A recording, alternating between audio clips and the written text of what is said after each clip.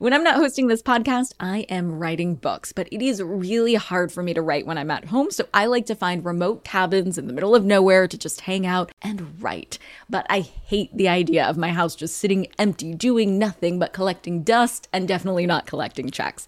And that's why I'm an Airbnb host. It's one of my all-time favorite side hustles. Other popular side hustles are awesome too, don't get me wrong, but they often involve big startup costs. By hosting your space, you're monetizing what you already have access to. It doesn't get easier than that. And if you're new to the side hustle game and you're anxious about getting started, don't worry, because you're not in this alone. Airbnb makes it super easy to host. I mean, if I could do it, you could do it. And your home might be worth a lot more than you think. Find out how much at airbnb.com/host.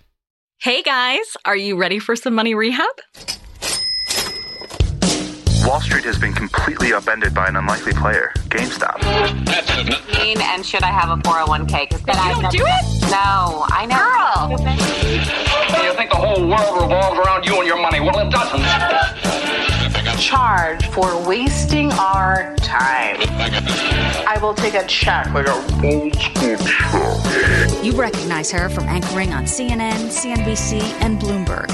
The only financial expert you don't need a dictionary to understand, Nicole Lapin. Summer officially started on June 20th. Yay! And after the year we've all had, it is time for some fun in the sun. I always have loved summer. I grew up in LA. I didn't even own socks until I went to college, but it hits different post-pandemic. Honestly, I don't think the country has needed to let loose this badly since Prohibition ended. But just because some social restrictions are lifting doesn't mean you should totally lift the restrictions on your wallet. Money rehabber Allie writes in with this question.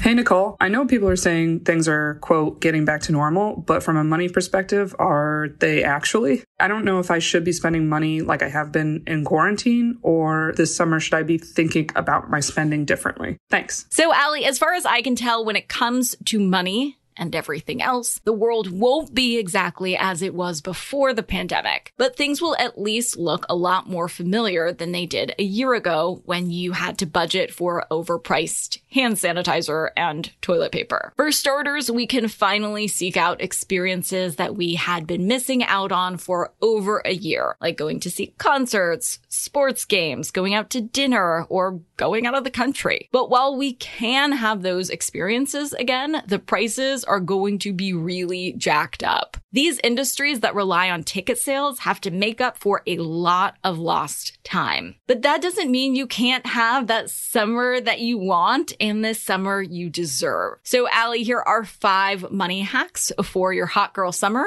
or hot boy summer for you fellas out there. Number 1, book yesterday. Domestic flights should peak on July 4th, and international flights will peak at the end of June. Really try to look ahead for the year and plan trips that you might have later on for weddings or birthdays. The restrictions on changing travel plans have eased up, which is good news. So it's better to change or cancel a flight than be stuck with booking super expensive flights last minute. But my psychic finance senses are tingling, and I do foresee change fees getting reinstated later this year. So book while the rules are still flexible. And when you do make those reservations, don't forget to take screenshots of the cancellation policy that you were given. Just in case the cancellation policy changes between the time you book and when you travel, I want you to have all the documentation. Number 2.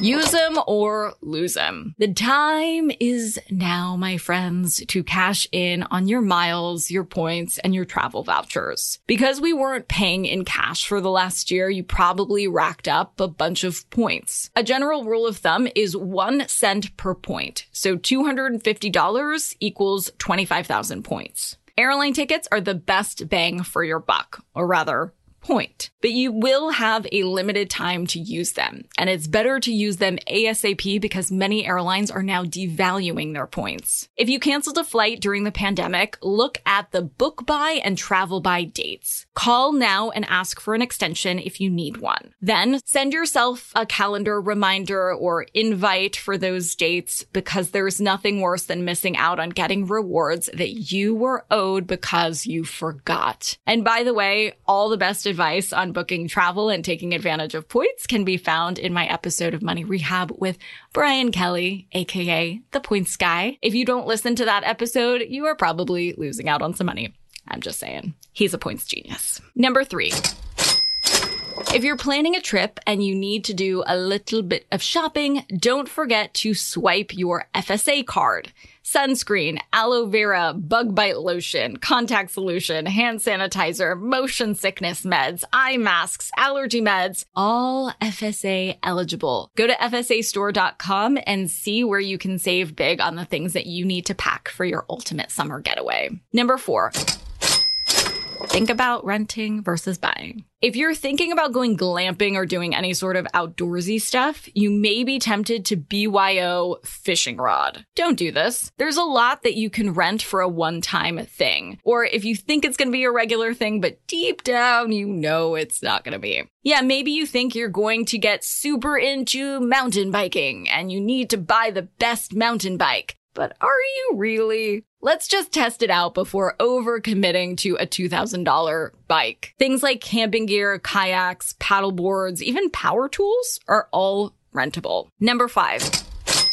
Before you hit the beach, sit down and go over your spending plan. I know, now that you can finally go outside and soak up the sun, going over your bank statements is probably the absolute last thing you want to be doing. But it really is more important than ever to make sure that you have your spending plan in check. We've just saved countless of dollars eating in and not going to Coachella and whatnot, but now those things are possibilities again, and I know we're super eager to do all of them. It's like our first grade selves are coming out again for the last year. Our teacher has been telling us not to play outside, and now all we want to think about is playing outside, right? A lot of us are going to be overwhelmed by the possibilities, and all those possibilities do have price tags. So please don't blow all the money you saved during quarantine. Of course, you do deserve to treat yourself, but make sure those treats are not costing you more than the 15% we dedicate to extras in our spending plan. Check out our episode, How Do I Make a Fucking Budget, if you need a little refresher on how to make just that. For today's tip, you can take straight to the bank. When it comes to your hot girl or hot boy summer, or your shot girl summer, or whatever does it for you, we want to get vaxxed and keep stacks.